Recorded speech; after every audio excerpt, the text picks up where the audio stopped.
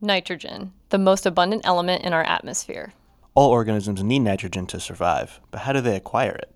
Microscopic organisms, or microbes, that live in the soil play a huge role in the cycling of nutrients, including nitrogen. Without these microbes making nitrogen accessible, everything from plants to humans wouldn't have access to a basic molecular building block of life. In today's episode, and at work, we're going to the land down under. Our feet. Traveling in a fried-out Kombi on a hippie trailhead full of zombies. With Dr. John Stark, professor of biogeochemistry at Utah State University. I'm Jeff Lauder. And I'm Kinsey Brock. This is Radio Bio. And she said, do you come from a land down under? Where women glow and men wonder. Can't you hear the thunder?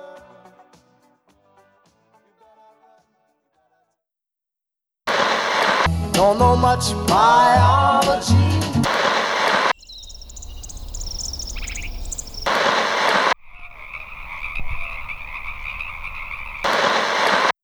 I am John Stark. I'm a professor at Utah State University in the biology department. I'm an ecologist primarily, but I also work with microbes, and the sort of the intersection of microbes and ecology is biogeochemistry in a lot of ways, because microbes are responsible for transforming nutrients from organic forms to forms that are available to plants, mostly centered around carbon and nitrogen cycling. But in different contexts, one with invasive species, how do invasive species modify nitrogen cycling and carbon cycling, but also in other contexts to look at nitrogen retention, what allows ecosystems to retain nitrogen, because it's the most limiting nutrient often. And if you lose it, then production goes down. But they seem to have mechanisms for retaining nitrogen, and so we've studied how do they do it? What factors influence nitrogen retention? So, topics like that. Okay. And we also usually like to learn a little bit about the person and then get into the science. So did you always know you wanted to be a soil microbiologist? How did you come to study soil microbiology? Okay, that's a good question. I always knew that I wanted to be a scientist. Okay. Second grade, I remember wanting to be a scientist. So I spent a lot of my time as a kid hiking around, looking at nature. And I'd grown up in rangelands, basically. Yeah. And they were very cool ecosystems. And so I thought, that'd be pretty cool. So I switched my major to range management, which is, again, basically semi-arid ecology. Then realized soils are really cool. A lot of cool stuff going on there. Okay. But I'd also taken as part of my... So I switched to range management, and then I added a botany degree because I was really more of a heavy scientist than a manager. So what does Dr. Stark research when it comes to soil microbiology and nitrogen cycling? What's so significant about nitrogen, and what do we not know? Nitrogen is required for DNA. It's an essential nutrient, and it has to come from somewhere. And there's huge amounts of nitrogen in the world that are in the atmosphere, but they're completely inaccessible because the nitrogen in the air is so stable. Just a quick note on how much nitrogen there actually is in the atmosphere. Our air is 78% nitrogen. Most of the air you breathe is nitrogen, but it's not all useful to plants. Totally inert. And that's one reason why it's so limiting, is there's actually, when you look at the fraction that's actually available to plants, it's tiny in terms of the total fraction of nitrogen. Like whether they say about the ocean, water everywhere, but not a drop to drink. That's kind of the way it is with nitrogen as well. I say that all the time. Yeah.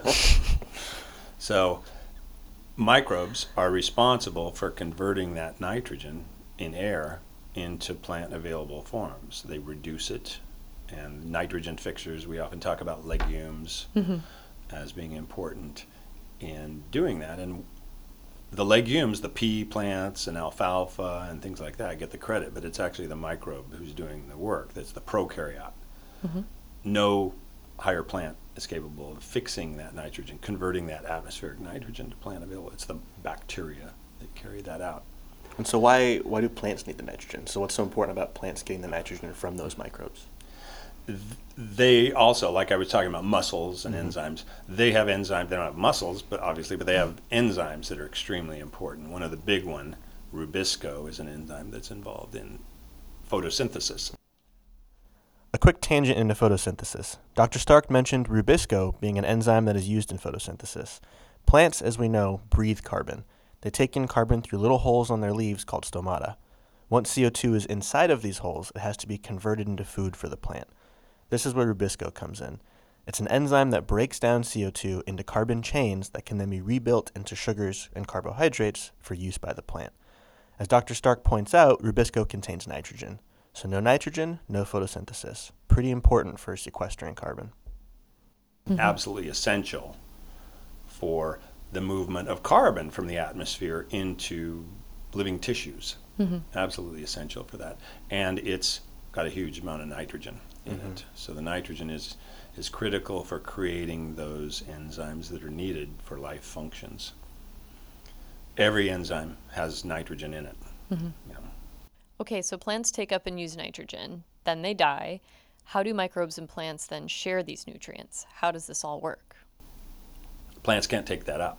It's just going to sit there unless the microbes can do something with it.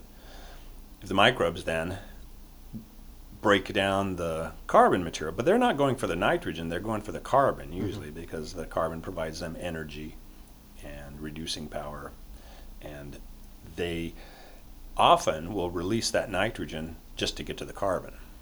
But they still have to operate on those organic molecules to release those nutrients, nitrogen and other nutrients, to make them plant available again. So when you say plant available, how does a microbe actually make nutrients like nitrogen available to the plant? So is it giving it to the plant? Is it just making it the plant's able to take it up with water? How does the plant then get the nutrients? Yeah, good question. So the plants typically take up nitrogen in two forms, one of two forms, ammonium and nitrate. Those dissolve in the soil solution and form ions that float around. So plants can transpire water. They take up water and then lose it from the leaves, and in that stream, as they're sucking up water, those nutrients, those ions, ammonium and nitrate, move toward the root, and they can take them up and incorporate them. There's some evidence that certain plants can take up amino acids, very simple organic nitrogen compounds, but they don't take up a lot, and it's probably very small amounts. Doesn't really contribute much to the nutrition of most plants. So by and large, it's ammonium and nitrate, the inorganic forms of nitrogen that are available to plants. And microbes are the ones that release that organic nitrogen into mineral forms, ammonium and nitrate. Who's controlling who? So we would think plants would be dominant in changing the microenvironment for microbes, but what we're seeing more and more evidence that it's bidirectional. Can you talk about that? Okay. The majority of the microbial biomass in soils requires carbon as an energy source. So the plant is really the driving the bus in that case, providing the energy below ground to feed those organisms. Now, in turn, the plant can get its own carbon. It's not dependent on the microbes to get carbon. It gets it from the air and converts it to organic matter through photosynthesis. But what it does need are inorganic nutrients. To make plant tissue, it needs nitrogen and phosphorus and sulfur and potassium and iron and magnesium and a whole suite of inorganic elements. And some of the ones that are required in the largest amounts are covalently bonded. So they're bonded to organic matter, and they're stuck there. The plant does that. It binds it to the organic matter when it's creating plant tissue, but when it senesces, when the trees out here drop their leaves, which they're starting to do, it's still locked up in that leaf. And it's the microbes that then release it into the inorganic forms that are then plant available. So it's the microbes that are absolutely essential to provide the nutrients that the plant needs. The plant provides the microbes with carbon, the microbes provide the plant with nutrients. Another focus of Dr. Stark's research is how invasive species influence soil microbial communities, which in turn directly feed back into vegetative community responses. So we asked, what is an invasive species and how do they affect soil microbial communities? Yeah, invasive species are a huge concern in the United States, and have been for quite a while. And I mean, we can have invasive animal species, invasive insect and plants and microbes even, for that matter. So they all have their own concerns, pests, crop diseases. And probably the big concern with them is that they are an exotic. They're coming in from outside the area. The ecosystems that we have here have never seen them before. Mm-hmm. So some of the pests will come in and attack a tree species that we have here that's never seen that pathogen before, and it has no natural protection to it, and it could just be wiped out. So that there are lots of species that come in new. They're novel species, but they're not necessarily invasive. They're exotic species, but not necessarily invasive in the sense that they're going to wreak havoc on the system and spread, increase in abundance. And those are the ones we worry about. It happened in California a century or more ago, the conversion to the annual grassland. I mean, it was a perennial grassland in huge, throughout California. Now it's almost all annual grasslands. California's Central Valley was historically covered in native bunch grasses that formed tussocks. As John Muir said in Mountains of California, "At my feet lay the great Central Valley of California, level and flowery like a lake of pure sunshine." But early development of the valley into grazing pastures brought in invasive grasses that took over and converted the valley into what it is today, almost entirely non-native grasses. There really wasn't that much large animal grazing in the Great Basin and the Intermountain region, west of the Rockies, between the Sierras and the Rockies. That's sort of the region I'm talking about. The cattle were an introduced species. You could consider the cattle to be the first invasive species. So the problem is, in these sagebrush systems, the grazing knocks out the perennial grasses and cheatgrass comes in. Then, cheatgrass on a wet year will produce a lot of very fine foliage. It goes dormant, it dies in about June, and now all of this grass biomass, it makes wonderful fuel for fires. We're familiar with that here, Yes, big wet you've year, seen big fire year. Yeah, so you know all about annual grasses and fires, and a simple lightning strike can set it off. So what does this mean for microbial communities and how does invasion affect that system? Some people had just gone into cheatgrass sites that had been naturally established and said, yeah, there's more nitrogen here. But you don't know if cheatgrass created that or if cheatgrass invaded a site that has higher nitrogen availability. It's a chicken or the egg question. So we went back to some plots that I had set up in 1984 where we established different vegetation types on soil. And we found, in fact, that cheatgrass does increase nitrogen availability below ground, and it responds to that nitrogen availability. So how can a grass do such a thing? It's an interesting question. How can it do that? And we don't know exactly, because again, there's these loops going on, and you have to say which came first, the chicken or the egg. There too, you have the nitrogen in the organic matter. It's released, but is there new nitrogen coming into the system? Because it's not a nitrogen fixer. However, there can be redistribution within the profile. They can take nitrogen up from deeper and concentrate it in the surface soil, so it's more available there where the cheatgrass is more shallowly rooted. But we saw it was distributed even at depth. It had higher nitrogen content even deeper in the soil profile. There's constantly nitrogen being added to the soil through the atmosphere, nitrogen deposition, especially in polluted areas. But even in pristine areas, you probably get 1 or 2 kilograms of nitrogen per hectare per year being added through rainfall. So over time, that can accumulate. If it's sequestered, the plant immediately sucks it up and attaches it to organic matter, it can be put into the soil and be stored there. But That's probably not enough to explain the differences that we saw here. There's too much increase in nitrogen to just explain by a 1 or 2 kilogram addition through rainfall. So it may be a combination of that plus a redistribution upward. You don't think the microbial community itself is involved in terms of maybe like Increased almost nitrogen hitchhiking fixation. on the cheatgrass or something and coming in, or You know, that's a good question. We've looked at sort of community structure differences, bacterial and some fungal community structure measurements in the soils, and haven't seen that many difference. But those are broad taxonomic groups that we're looking at, not specific functional groups. And I have to admit, we never did look at rates of nitrogen fixation in these soils. I don't know if other people have or not. I'm not aware of anybody who's done that. So I guess, given what do we know? Can you sum up for us right here? Like, what do we know, and then what don't we know? What's next? Like, yeah, with that system in question. Okay, so the work that I showed, I think pretty conclusively shows that when cheatgrass comes in, when cheatgrass invades a site, it increases nitrogen availability. Okay. That I think we can now say we know.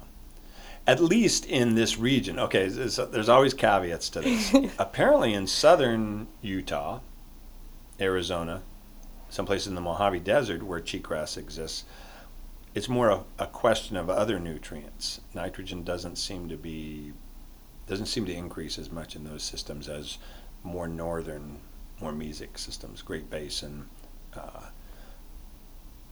Palouse Prairie, Washington, Idaho, and then the Great Basin area. That seems to be the nitrogen issue there. It may be other plant soil feedbacks that are keeping it going in other locations. What we don't know is what your question was: is there an overall increase in nitrogen in the system, and if so, where's it coming from other than atmospheric deposition? Are there nitrogen fixing bacteria that are producing more nitrogen there? I think that's a question we haven't really answered.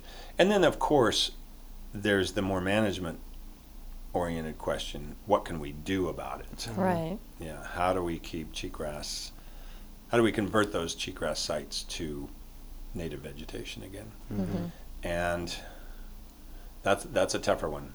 I mean, if you can keep the cheatgrass from coming in, that's the best way. And actually, I was at a Ecological Society meeting, and a student presented a poster on making beer out of cheatgrass, All right. using it instead of the barley. drinking the invasives. So there you go. I mean, that's adapting, and wow, what a great idea. Yeah, people are trying to get people to eat Asian carp too, but Yeah. we'll see how that Invasive turns out. insects, all these kinds of things. Yeah. Yeah. Change our recipes to incorporate those invasive species into our diet. Right on. Okay. Already running a little low on time, but Okay. Where do we want to? it's tough because I know it's 5 o'clock. Do you mind if we ask you a couple more questions? And okay, because I really wanted to ask you about. You talked about redistribution of nitrogen by cheatgrass, but one of the things you also research is redistribution of water. So if you could really briefly describe hydraulic lift and how that might influence microbial communities also. Yeah. Okay, so the hydraulic lift is when root systems act as sort of a wicking agent, and they'll actually draw moisture from deep in the soil profile, a meter or more, 2 meters, as deep as the roots go, and sagebrush deep roots go very deep. It can act as a little straw or a capillary device that allows that water to move up into drier areas. So it's a conduit where water can move from one place where it's abundant to another place where it's not abundant. And often that's lower in the soil profile, it's abundant, and in the surface layers, which are dry, water is not abundant. And so it moves up into that zone through the roots. But it only does it at night when the plants are not transpiring. During the day, when the stomates are open and the plants are transpiring, instead of going into the soil, it goes out in the atmosphere. So that's the major sink for the water. But as soon as those stomates close, then the gradient is from the lower soil to the upper soil, and the water will actually move up into that upper soil and make it wetter, at least right around the roots. It's probably a very localized zone around the roots that's wetting up, and that's why when you actually measure the water content, you don't see a difference, because it's so dry and you just can't detect that very tiny increase right around the root. However, that can have a really profound effect because there's huge microbial populations on the root surface and in what's called the rhizosphere, which is the zone of soil immediately adjacent to the root. Large populations of microbes that are doing important things.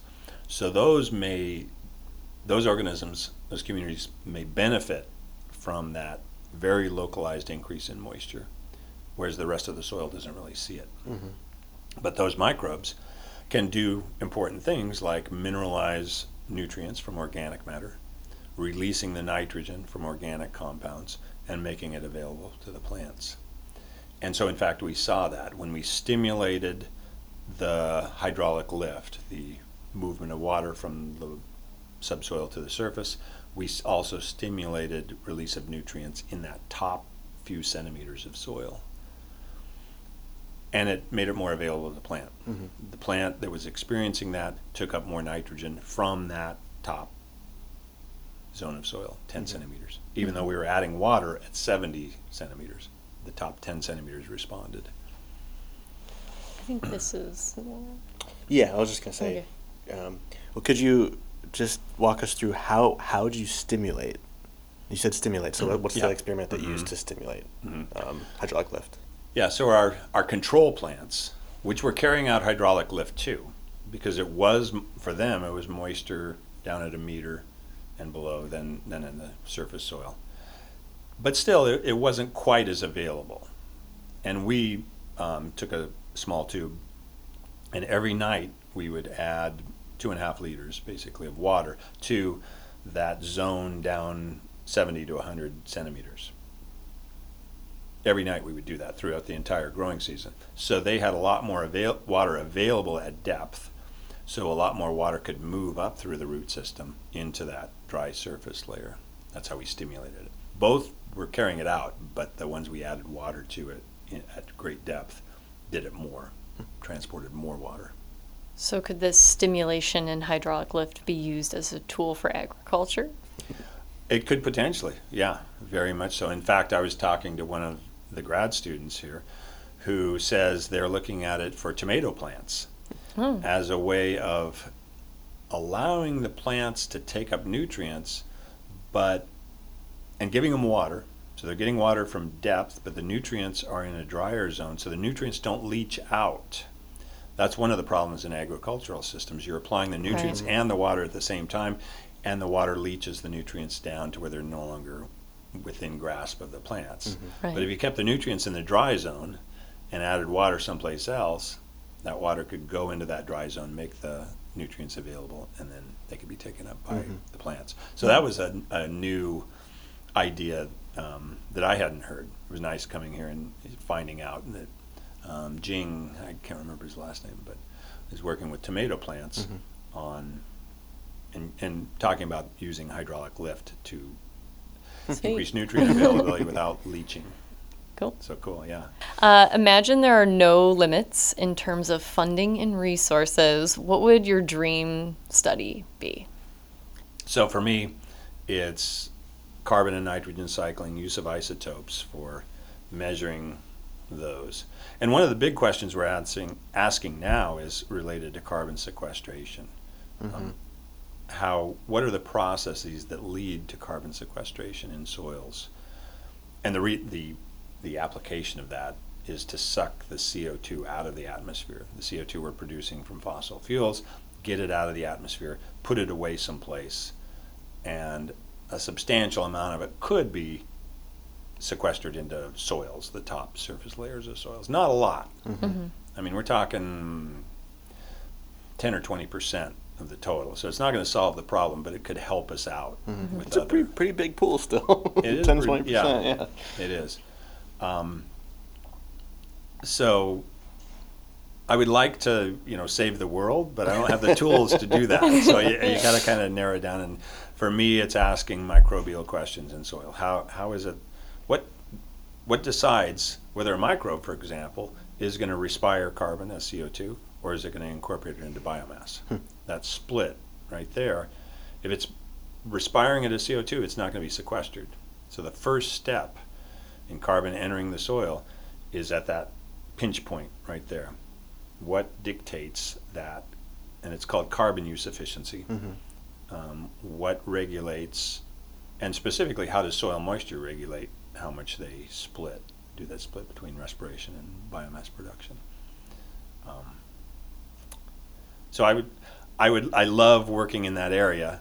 So if you gave me unlimited funds, I would probably still use it for that. The areas that I find fascinating. Yeah.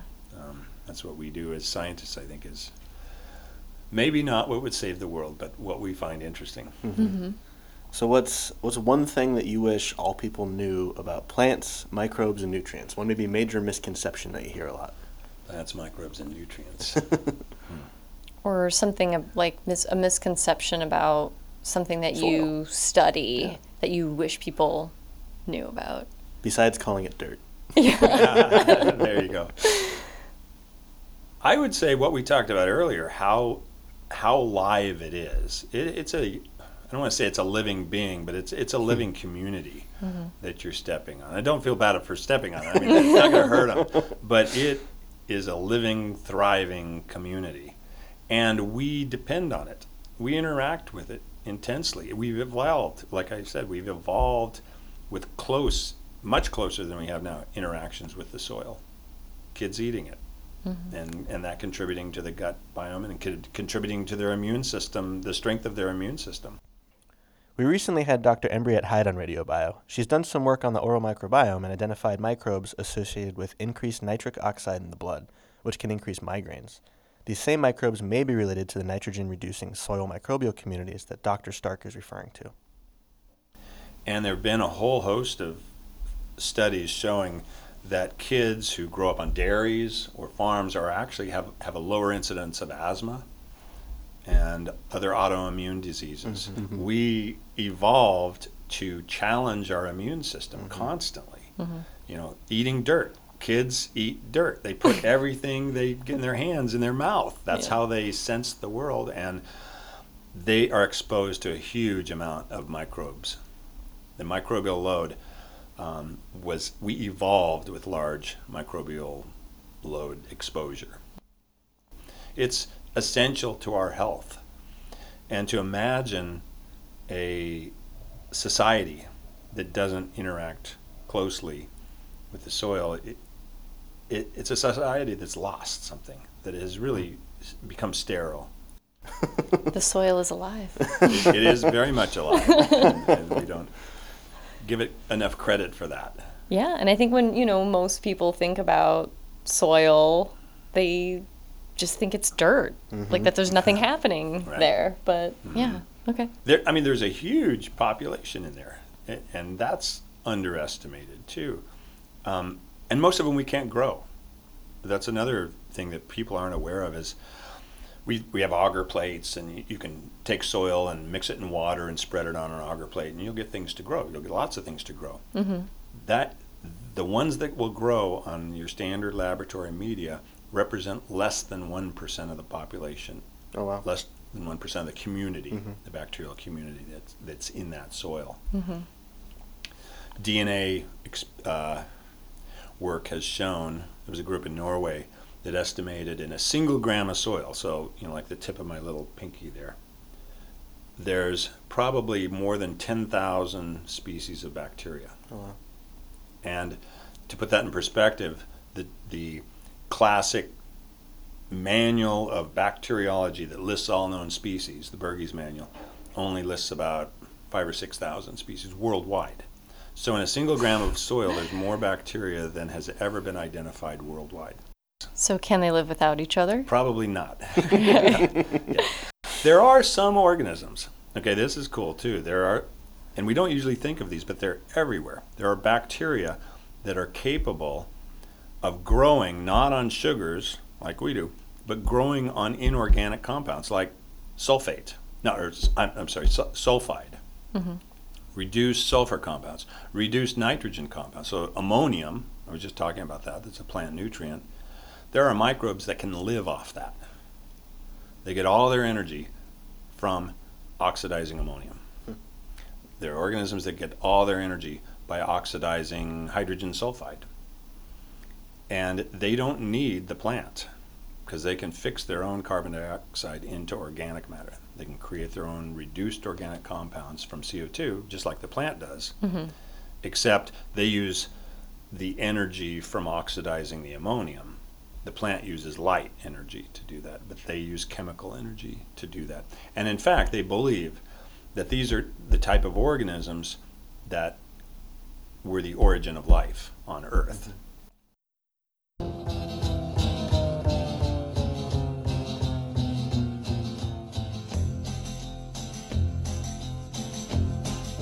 There's a whole world beneath our feet. You keep playing where you shouldn't be playing, So watch where you're walking. and you keep thinking that you'll never get burned. Ha! I just found me a brand new. This episode of Radio Bio was produced by Jasper Toscani Field and edited by Jeff Lauder. Episode artwork was created by Jackie Shea and Jeff Lauder. These boots are made for walking, and that's just what they are. Radio Bio is supported by the Quantitative and Systems Biology Graduate Group and the Graduate Division at the University of California, Merced. For more information, you can visit our website at radiobio.net or follow us on Facebook, Twitter, or Instagram.